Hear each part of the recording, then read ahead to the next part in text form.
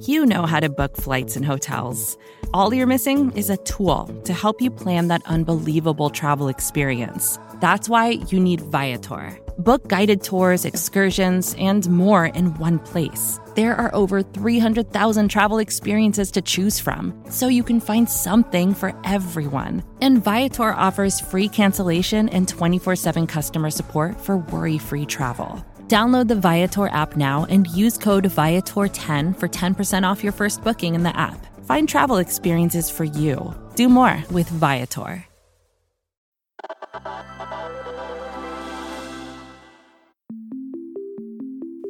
When you were stuck at home last year, did you happen to visit a doctor online?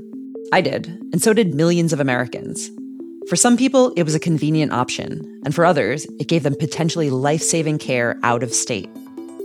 But what happens now that states are ending those lockdown-era provisions? Katie Palmer, a health tech correspondent at Stat News, is here to explain. Hey, Katie. Welcome to Recode Daily. Thanks for having me on. So telehealth or online doctor's visits became really popular during the pandemic, especially for those who moved at some point during lockdown. Can you explain a little bit what was going on? Yeah, I think we saw in the beginning of the pandemic what has been really a consistent increase in the use of telehealth. It exploded in April, which is unsurprising when the most stringent lockdowns were in effect, and it sort of tapered off pretty quickly. But the overall increase has leveled out for the most part. Claims data is showing that telehealth use is at a level 38 times higher about where it was pre-pandemic, according to a recent report. So it's really a dramatic change in the way that Americans are accessing care. Other than obviously you can't go to anything in person, are there other reasons why this became super popular? Physicians are licensed in specific states. They're licensed to treat patients who are physically in those states at the time of care. So I, as a person who lives in Massachusetts, can go see a doctor who has a license in New York State. Say I need specialist care. I can go there physically. During the pandemic, during lockdown, I couldn't go to New York to see that doctor in person. And if they were only licensed in New York, I couldn't receive care from them because they weren't licensed in Massachusetts, where I was physically located at the time. So what states figured out is they needed to get rid of some of those licensure requirements in order for patients to continue to access the care with their existing providers, and for some cases, for patients who were trying to access new providers with physicians who weren't licensed in the state where they currently were. So yes, a lot of people did, they didn't feel safe where they were at the beginning of the pandemic, so they temporarily relocated to a different location. And if they still wanted to see their primary care doctor, who was still back home, they wouldn't be able to have that televisit unless these regulations changed temporarily. So one thing you wrote about in your story is that telehealth visits for behavioral health services, like for a psychologist, really accounted for the majority of appointments. Can you talk about how, being able to do this on video, for example, led to this increase? It's pretty remarkable, actually. So over half of telehealth claims during the pandemic so far have been for behavioral health, including therapy, including substance use disorder treatment. And that's related to, obviously, spiking cases of anxiety and depression immediately related to the pandemic, but it also speaks to the willingness of behavioral health providers to use telehealth. There's a lot of concern in every specialty that telehealth is going to result in a decreased level of care for patients, and that's certainly the case for some specialties. There are certain kinds of care that you just can't get over a phone call or a video visit, but it seems like it's been a really good match for therapy in particular. And there have been some early studies that show that providers really do see clinical benefit for virtual care compared to in-person care for some of these use cases. So I think it's really been sort of sea change in behavioral health in particular. So telehealth overall, it sounds like, has been pretty well received by patients and providers alike, but now that's going to go away. Is that right? Well, the hope is that it will not, but there are definitely some things that are changing that is making it a little bit more difficult for patients and providers to keep up with their telehealth habits. So each state at the beginning of the pandemic issued its own version of a public health emergency on top of the federal health emergency. And a lot of the provisions that made it easier to access telehealth are expiring along with those public health emergencies. By the end of this month, July, the majority of those states of emergency will be lifted, and so will the provisions that allow the states to recognize other states' medical licenses. So Some patients who have really gotten used to the benefits of seeing their out-of-state physician via telehealth are losing access to that care.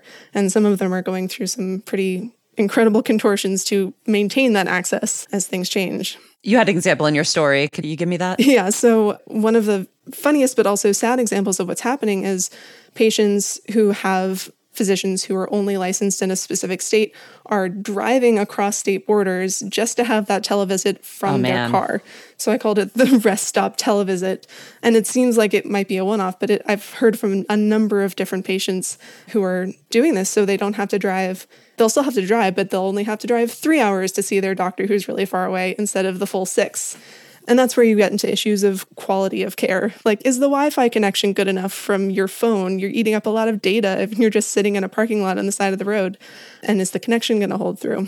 And you also wrote about a family who's actually using their RV to go get appointments. Yeah, so this is the Delanos. Their son James has a number of rare diseases, and they've spent many, many years traveling around the country in their RV to get help from specialists all over the place, in Georgia and Ohio and Maryland. And it takes a lot out of them. So it was actually a pretty incredible change during the pandemic to be able to have those specialist appointments. Luckily, he's in a stable enough state where the remote appointments were successful for him during the pandemic. But back in May, they had an appointment set up with their cardiologist in Ohio. And a week before, they got a call from that office saying, sorry, we have to switch things back. So with very little notice, I realized they were going to have to go back to in-person appointments.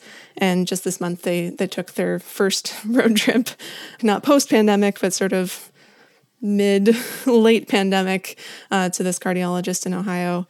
You know, when I spoke to them, to James's mom, Victoria, she was pretty upset. You know, she has really felt the advantages of telehealth for her son's health, not just having access to the doctors, but not having to travel so much. As a child with lots of medical complications, it's really burdensome and can be harmful. So those patients in particular, I think, would really benefit from having a more streamlined approach to state licensure.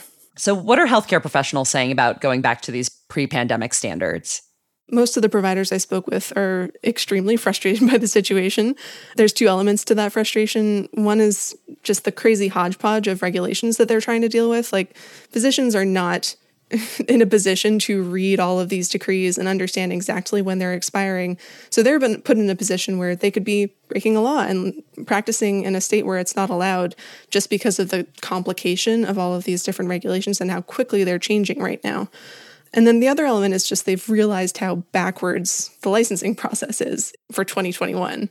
To be fair, telehealth was on a pretty slow growth trajectory before the pandemic. Not a lot of people were comfortable using it. But now that far more patients and providers have experienced it, some for the first time during the pandemic, providers are having a hard time seeing how they're going to be able to keep up with that level of care with the barriers of state-issued licenses in the way. And just to be clear, you're still allowed to do telehealth if you're in the same state? Like, if I have a doctor that I've been seeing online during this pandemic, I could still see her if she's in the same state as me. Is that correct? Yeah, definitely. But that's still a challenge for, say I want to go on vacation. Right. It's especially an issue for college students who are, back in their home state for 2 months every summer, maybe, especially a challenge for rare disease patients who have specialists all over the country who have really benefited from having those telehealth specialist visits. Got it. Don't tell your doctor you're out of state. Well, that's honestly a big concern. Like, it is possible for patients to lie about where they are physically. So some of the doctors who have requested that their patients drive across the border to receive their telehealth appointments are doing funny things like asking them to take screenshots on Google Maps to verify where they are. But not everybody thinks that's a good thing. Some prioritize having their patients get access to that care, and they're just like, I trust you. I won't double check. But that puts the providers at risk. So is there any hope that this out-of-state telehealth will come back? Can we make this a long-term change, this thing that people have found very useful? There is definitely hope. Even in the short term, we're seeing changes. So some states are making adjustments to their policies that hold on to some of the license waivers and license reciprocity that they established early in the pandemic. So Arizona in particular just passed a very broad bill that said it will in perpetuity recognize other states' licenses. And that's the sort of change that I think we're going to see more states signing on to. There's another possible solution that we're seeing an increase in, which is interstate compacts, which basically is states sign on and they agree collectively to recognize each other's medical licenses. And there's one for physicians, one for psychologists, and we're definitely seeing an increased number of states signing on to those compacts, as well as increased activity in providers applying for those types of cross-state licenses. But those are still both sort of band-aids. They still are state-based licenses, and there is a desire, I've at least heard from some providers expressed, for a sort of uniform telehealth medical license. It seems unlikely that we'll have anything like that at the federal level, but that is definitely the hope and desire of a lot of providers. All right. Thanks so much for joining us today, Katie. Thanks so much for having me. I'm Rani Molla, and this is Recode Daily. This episode was produced by Sophie Lalonde and engineered by Melissa Pones and Hemlock Creek Productions. You can read more about Katie's reporting and find a link to her article in our show notes.